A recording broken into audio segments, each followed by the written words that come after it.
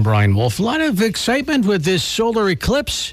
It's happening in early April. Now, Delta Airlines is offering flights with views of the total solar eclipse. Just hop a ride on the plane.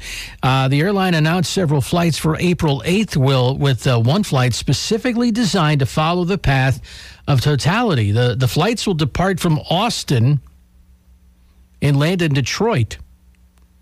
The type of aircraft will be an Airbus with larger windows. Delta says other flights that day will also offer at least a part of the solar eclipse view. So that's interesting. Take a plane ride. Now, folks in Erie are anticipating an incredible crowd of people for this because there's going to be a great opportunity to head to Erie to see this. So I don't know at this point if hotel rooms are taken or what. It's not that far of a trip from here to go to Erie.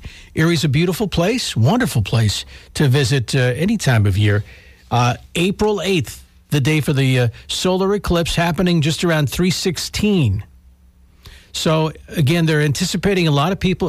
Maybe you're headed there to check it out yourself.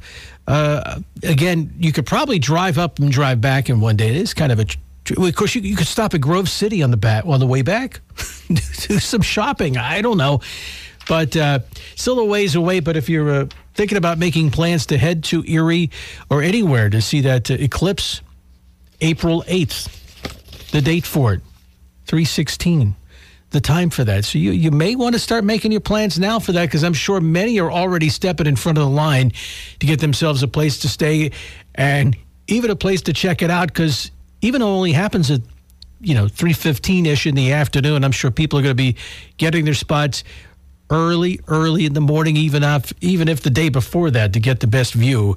The best effect, I should say. You're not really supposed to look at it, but the best effect of that solar eclipse on April 8th. We'll have to keep an eye on things for that for you. It's